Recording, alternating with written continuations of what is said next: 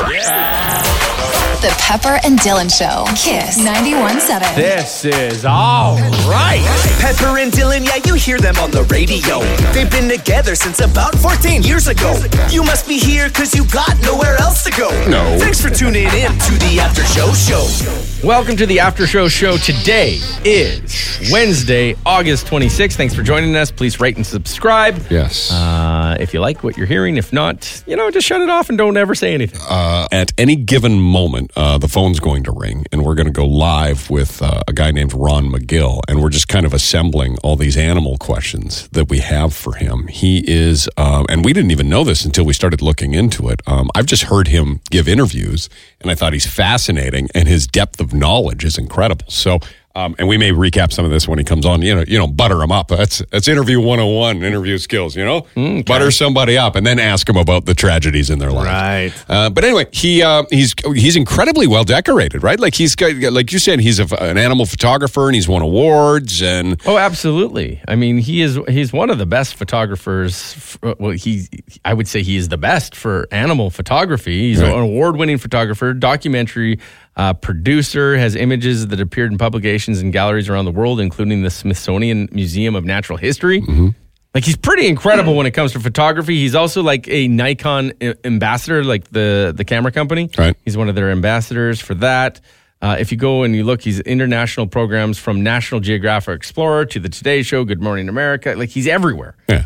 CNN, Morning Daylight, like he's just the guy that people go to, the wildlife analyst everywhere. He strikes me from the conversation. I've only communicated with him over email, but he strikes me as somebody who might be quite punctual. So hopefully in the next 2 minutes, he will be here and he will be on time. Robbie's got some Bigfoot questions that he wants to ask him about animals. I'd like to just generally kind of get into, how, because we have a real obsession with animals on this show. So much. Since the day we started, we've always had an obsession with animals. Just questions about animals, sounds that animals make, and everything in between. So if if you're a kid and you're fascinated, you grow up fascinated by animals, how do you become somebody who travels around the world as like a goodwill ambassador for zoos? Yeah, I mean, it's such a neat job that he has. Yeah. I want to know, at some point, ask him as well, because he has traveled everywhere. Yeah. Where is the coolest place on the planet? Like, this guy's question. going to know, right? Like, he's actually going to be able to tell us. One of my questions was the opposite. What? Like the most bug-infested place that you never want to visit. Okay. Like, I don't want to spend thousands of dollars go to Costa Rica. Right. Just to find out it's covered in insects. Well, I think it might be. That's a good point, though. You're right. So, yes. You know what I mean? I've always wanted to go to Costa Rica. That's the problem with what he does with the photography. That's the problem with all these documentaries that we see. You see all these amazing looking places. You're like, I got to go there. Mm-hmm. But it's just a still picture. Mm-hmm. It doesn't show you all the bugs and all the crap. Well, all the work that goes into getting that perfect picture as well. Oh, my you goodness. should see. There's some documentaries on Netflix, the behind the scenes of the making of some of these shows. It's incredible what they have to do. What Disney has right now, if you have the Disney Plus right now, they're taking you, it's very, very cool, through all like the major parks of the world. Mm-hmm. Oh. And it's showing you all that. Like, That's cool. My goodness. I love any of those as well. Fascinating. It's so neat. And I like the ones that actually show the killings. Is that weird to me? No, because it's real. Because I hate the ones that are like they turn away or shy away from showing like animals rip other animals apart. It's so sad when you see that, though. No, but I love it. Like I get so mad when I'm watching the chase. Like when the wolf gets the rabbit kind of thing? Yeah, and then they don't show it. I want to see it being ripped apart limb from limb. I really do. Boy. I don't know why, but I just it's the payoff. One of our mutual friends posted on Facebook because she saw a skunk eating a baby bunny alive from behind, and the sounds it made.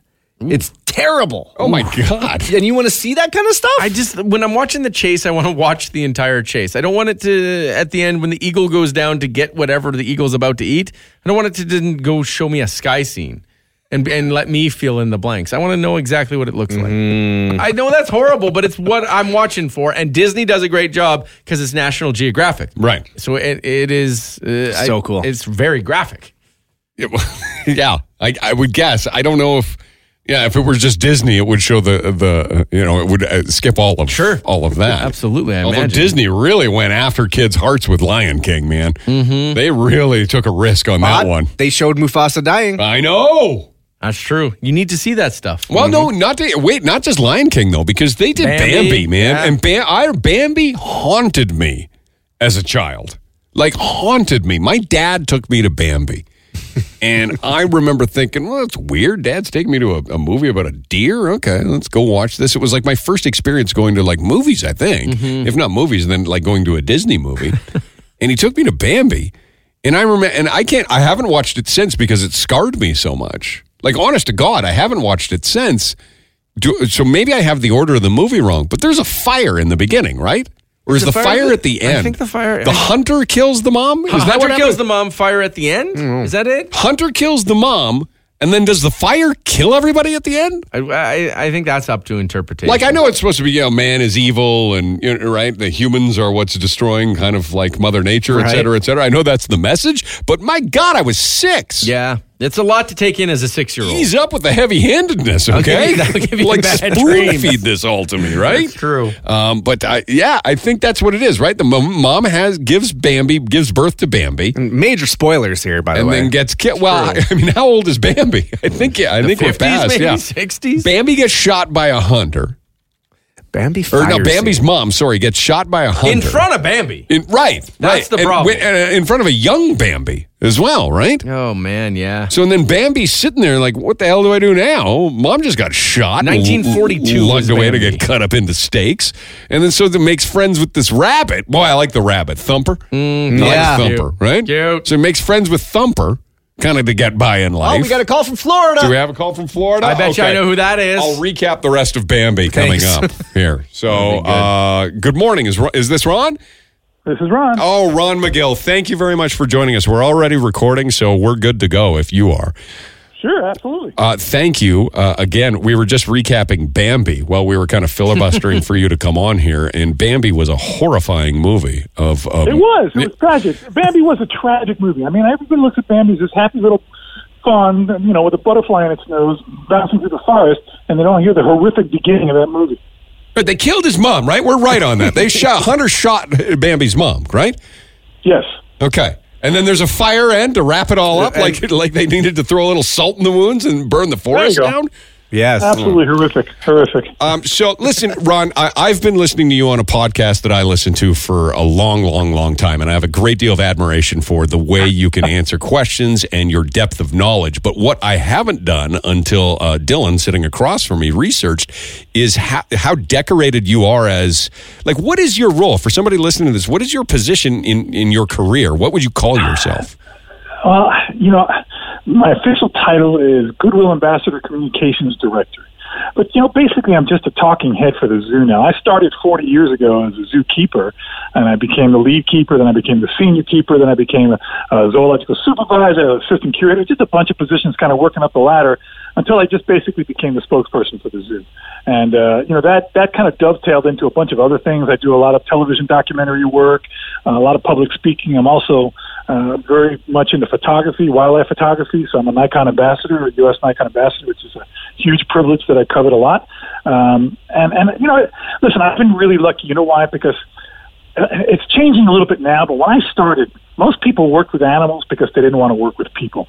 And you'll find that a lot of people who work with animals are somewhat introverts. They feel more open, they feel more outgoing when they're around animals, they feel safer around animals.